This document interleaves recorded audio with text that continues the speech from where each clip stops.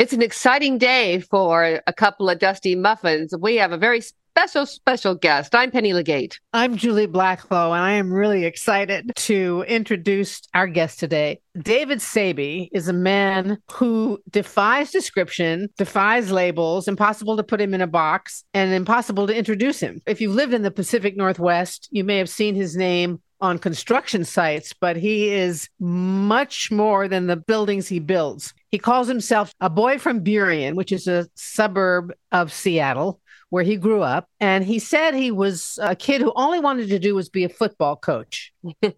Well, his life went in other directions and he does pretty much everything, but he still considers himself a coach. David Sabey, hello. Good morning, ladies. Hi, David. I'm excited to be here. Thank you for inviting a Burien White Center guy that has an operating engineer's card and a carpenter's card. So this is really fun. And I love the two of you. I mean, you are great people. Thank you. Oh, thank you, David. Thank you for having me. You are the CEO of a large company, but I love your motto, doing cool things with cool people.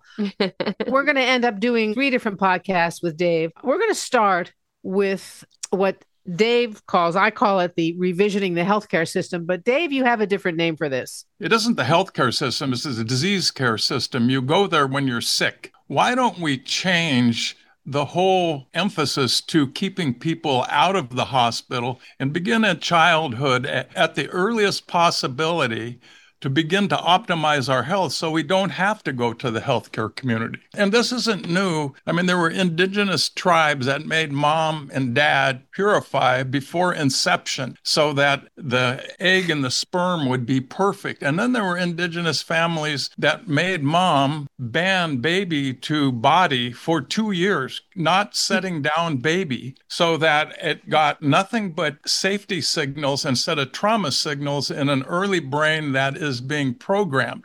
So why don't we start in grade school at a minimum and create a sport called health optimization? I mean, we can do football, basketball, and all that stuff we want, but why don't we make a sport of teaching kids early on to optimize their health?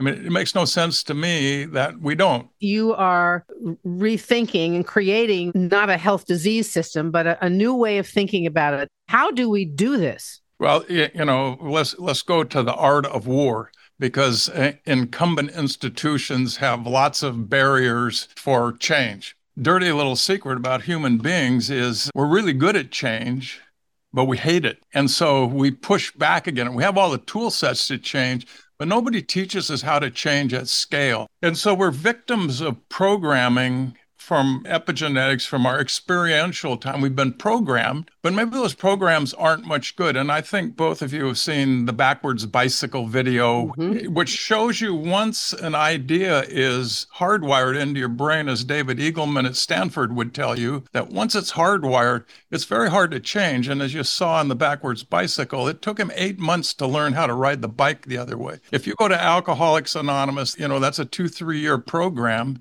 to break a habit that's been hardwired by chemistry.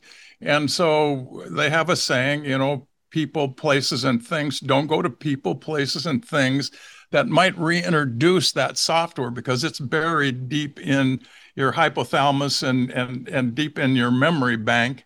And so it's easy to fall back onto these situations. From early on the Serengeti, defaulting to the negative was a very safe way to go, because human beings don't have lots of defense mechanisms. And the first time you saw Mr. T-Rex, it probably, if you went and said, "Oh, Mr. T-Rex, I'm so happy to see you," not a good outcome. So what we don't realize is human beings have been programmed, and this is a software program. We've been programmed to default to the negative on any change, and we don't even know that. So when you start talking about changing something as big as healthcare, or I don't call it healthcare, I call it disease care, because you go there when you're sick. When you start putting together a program to change disease care, it has to be a major platform program. And so guys like Bezos that changed retail, and Elon Musk that changed automobiles, you can't take on these big incumbencies with a picket charge. You got to do flanking movement. I believe is you got to do petri dishes, and you got to show that what you're doing is superior to what they're doing. So We've started something we call OptiSpan, which is optimal health span, optimal lifespan. What if we started, like I said earlier, from baby, and we trained mom to be the best mom she could ever be, and mom bought into it, and then we followed through life and we optimized baby with only positive safety signals going into their brain and into their memory bank, as opposed to trauma signals. What would that baby look like? What would that brain look like when we defaulted to the positive instead of deposited the negative? And one more point, and I'll stop. America has a pandemic of anxiety right now. Yeah. And depression and fentanyl deaths and all that, and we're all screwed up and blah, blah, blah. No, if you go to Ray Kurzweil, MIT, the singularity, he has a logarithmic slide that shows that every time there's a technological change, that our lives are improved. The problem with that is that human beings, as I said before, hate change. America is changing faster than any other country in the world because of technology and other things. If we don't train our kids how to adapt to this change, which is good for them, they default to the negative on everything. And so it creates more stress instead of trading the other side of it, which would be happiness and joy, because it's going to improve your life. But we don't teach that. No, we don't. So are you talking right there, David, about the fact that social media nobody's working with kids on how to manipulate or to use social media to their benefit, as opposed to the detriment of so many children who are depressed because, there's bullying on social media, there's being left out on social media, where everybody's looking at their phones instead of talking to each other across the table. Is that what you're referring to? Is that we're not teaching them how to navigate social media correctly? Let me answer it roundabout for a second. We turn on TV, and you guys were TV stars. Yeah. and when you're sitting in your house, you think TV's free, that you get this for free, and Google's free, and so on. But no, it's not.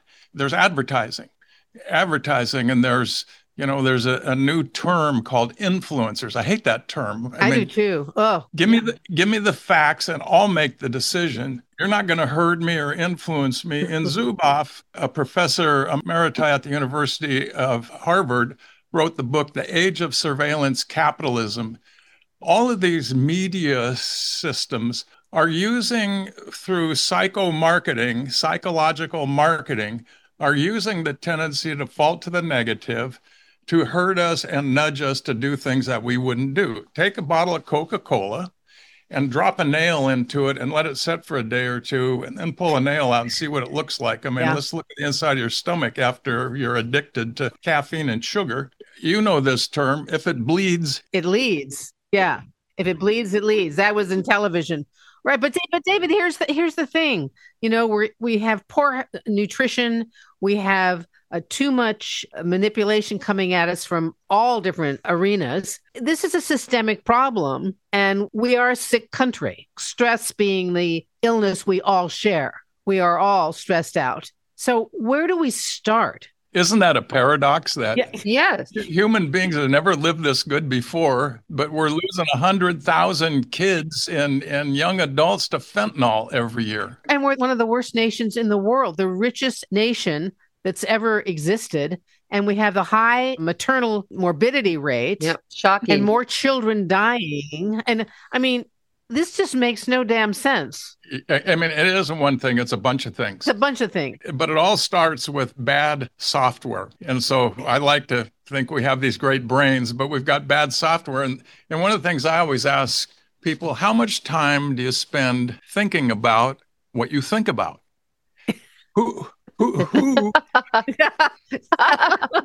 how much time, and if you did an inventory, how much time you spent thinking about things that you wanted to think about, as opposed to other people hacking your brain? Where's the cybersecurity? Where's the brain cybersecurity platform to protect our kids' brains? Because that's what happens. Is we're programming kids from an early age to do a bunch of bad stuff. And let's take on nutrition just for a second. If you even eat a good diet now, let's say, it's got a lot of kale and a lot of spinach and a lot of greens and veggies and whatever, do you realize that all that stuff has 50% less micronutrients and phytochemicals than that same stuff 50 years ago because of the agro-industrial complex is now using synthetic fertilizers to take away the mycorrhizal fungi in the subsurface biosphere that created this wonderful, virtuous cycle where plants, I mean, you go to any forest or jungle and these plants have been living in the same place for 1,000 years. I know, Dave, but should I jump off the cliff now? I mean, honestly, all right, what does Dave do to stay safe? And what? Never waste a crisis. I mean, this is the best time ever. Best time ever. What do people who are listening to this say, well, what can I do? What are some basic changes I can make in my life starting now? The first thing is just simply, who are you listening to? Yeah. There's an old computer deal, garbage in, garbage out. Right. Who are you listening to? Mm-hmm. So a little insight. When I was 13 years old, my high school football coach at Highline, by a man by the name of Mr. Lou Tice, who was a behaviorist psychologist and taught health, comes down to the locker room. I'm a 13-year-old kid, and he introduces himself, says, Dave, have you thought about playing football at the University of Washington? And well, I had. But then the next thing that came out of his mouth, and remember, I'm a 13-year-old kid. Then he said, Dave, have you thought about a scholarship at the University of Washington? Then he said, have you thought about a scholarship anywhere you want to go in the United States? And he says, I've seen kids like you. If you do exactly what I tell you to do when you come to Highline, I guarantee you'll get a scholarship wherever you want to go. And then he'd come back about every 30 days. And what was he doing? He was hacking my brain with good stuff, dropping a little piece of software. And then, as David Eagleman at Livewire at Stanford would say, he habituated that piece of software. And pretty soon it became who I was. And so I turned down a 4-year ride to Dartmouth. I had appointments at the Air Force Academy, blah, blah, blah. So the issue is we got to define what is optimal health. And then we got to set a goal. That's what we're going to do, is we're going to change the world. We're going to create a pandemic of optimal health. We're going to create a whole new way of thinking, and we're going to deposit this little piece of software in as many people as we can, and we're going to create a force, a movement that will only move towards optimization of our health. And that's 3 parts. That's mind, body, and spirit. It's all 3. You can't divorce any one of those pieces. They all have to come along together, but it all has to do with software. Yeah. Okay, I couldn't agree with you more, but let me ask you a question about that. So we, as youngsters, get messages that we are unique and amazing and can do things we never dreamed of, as you said. We instill that in our children, and we try to optimize their mental health by connections to the mother, et cetera. But there's an outside world that's leaning very heavily on us with wars and lies and treachery. And Julie and I talk about this all the time. How do we live in our own little cocoon of life without all of this heaviness? And we really fight depression and anxiety because of things outside that we can't control. So how do you deal with that? We have to reinforce and enforce optimism. And it's hard sometimes to push back against all the negativity coming at us all the time. So let's watch our self-talk, and let's not say it's hard to do. Let's say it's easy to do, and we're going to get really good at it. We're just not good at doing what you just suggested. Mm-hmm. And so we have to be really careful about how we talk to ourselves. We can do this. That's important. I just had a light bulb moment. How we talk to ourselves. So your subconscious is talking to you 1,000 times faster than your conscious is. I mean, we can handle about 200 bits per second or whatever else of data. That's why you can't do your cell phone and drive at the same time, et cetera, et cetera. But our subconscious, who we are, who we believe ourselves to be, which is a software program, you have to act in accordance with your subconscious.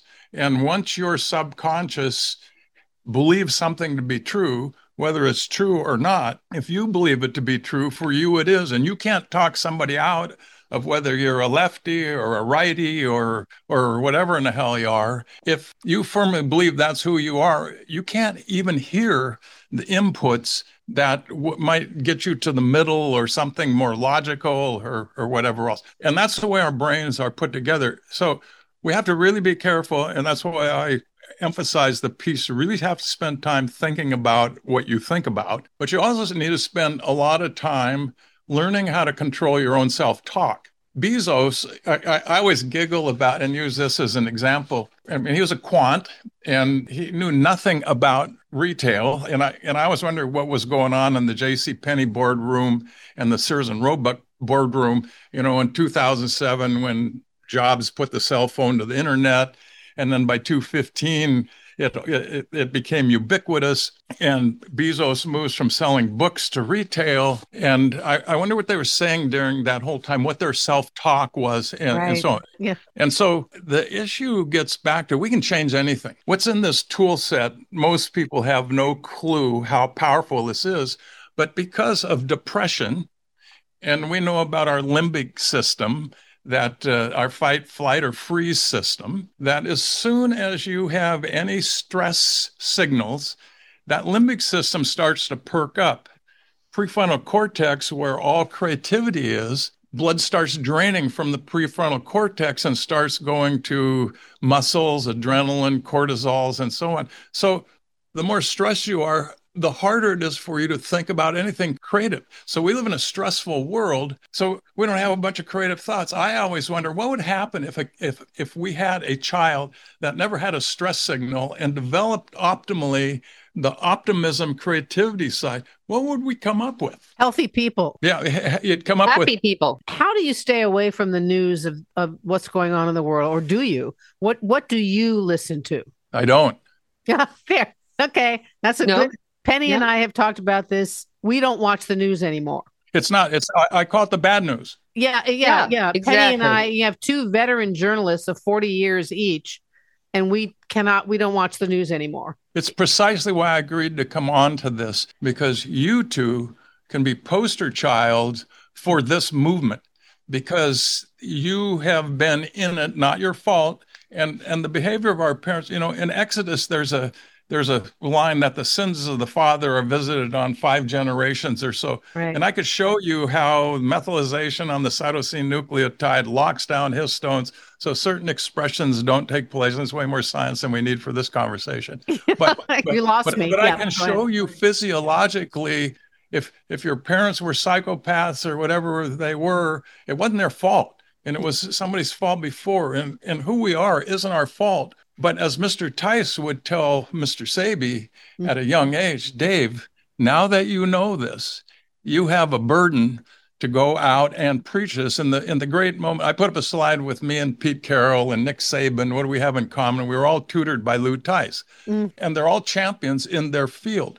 What I did is took what I learned there and said, this isn't venue specific. We can take this idea platform and we can take it anywhere. We can use it in anything. We can use it in development. We can use it in healthcare. We can take this line of thinking anywhere. And so let's do it. Yeah, we hear you. And Penny and I, in our podcast, we never talk politics. We do not do anything. We don't even refer to big disasters that are happening in the world, because we just don't. There's too much of that out there already. Right. We're taking an alternative to people lifting them up and making them feel better about something, or not feeling alone in how we feel. Yeah. David, I want to bring up something that I read in this research for this topic. I lost a daughter to an opioid addiction. Yep. And I was stunned to find out that the United States consumes 3/4 of the world's opioids. 3/4 of the world's opioids. And it's apparently related, as this article went on to say, to the level of pain in the United States. And I'm guessing that's not physical pain, that's emotional and psychic pain that they're using opioids for, because that's what my daughter did. She had various mental health challenges and self-medicated.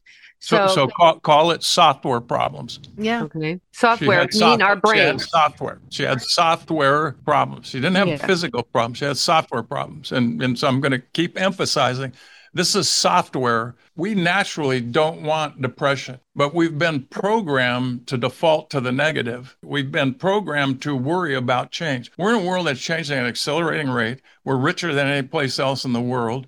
There's a lot and of people, sicker than any place else in the world. and sicker, but the rest of the world can't wait to see us tip over. So there's people making a lot of money selling opioids and whatever else. And if you got to the source of where these strategies are coming from, our kids are vulnerable because they haven't been taught how to deal with the change that they're dealing with. We don't teach that in school. Solomon Kahn, khanacademy.org, the first, One World Schoolhouse, page 76 of One World Schoolhouse, Solomon Kahn said, where did K through 12 curriculum come from? Where did public education come from? He does his research and he ends up with Johann Frick, who is the psychologist of the day, and Wilhelm II, King of Prussia. And basically the conversation goes something like this. Basically, if you want your 15-year-olds to die for a king they hate, you got to get them young and you got to train them in a way that they will only will what you want them to will. Those are exact words. You have to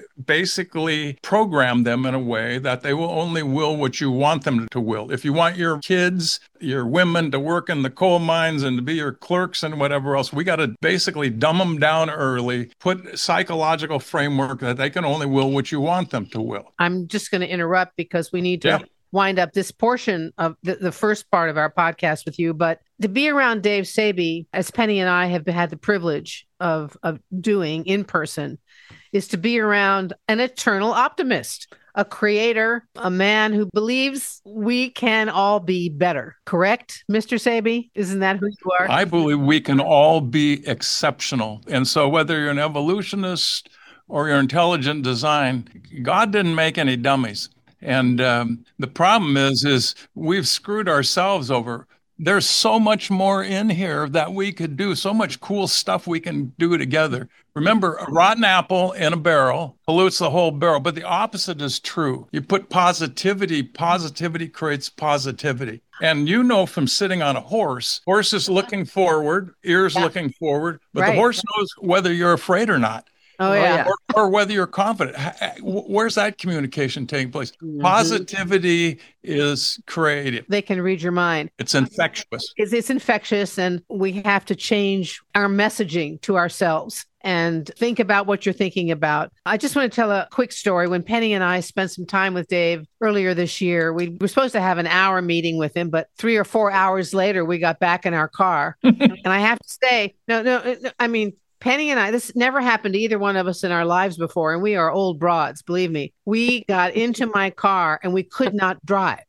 And we just sat there. We just sat there. And we said, what happened? What just happened to us? Where were we? We in the presence of this man. I don't want to hear this old broad thing anymore. I want to hear about this young, innovative game changer, world changer. Yeah. Wise and experience. We're not done yet. So we're going to wind up this first podcast with the incredible Dave Sabey. We'll be doing 2 more podcasts with him on different subjects, but it's all related, I think. Thank you, Dave Sabey, a visionary. Thank you, Dave. It's our honor to have you on a couple of Dusty Muffins, and thanks for all your support, too. Yeah, so I'm not a visionary. This is the way we're meant to be. Hey, if you have something to say, please do so in an email. Send it to coupleofdustymuffins@gmail.com. That's COUPLA dustymuffins@gmail.com. We'd love to hear from you. Thanks for listening. I'm Production Director Clem Daniels.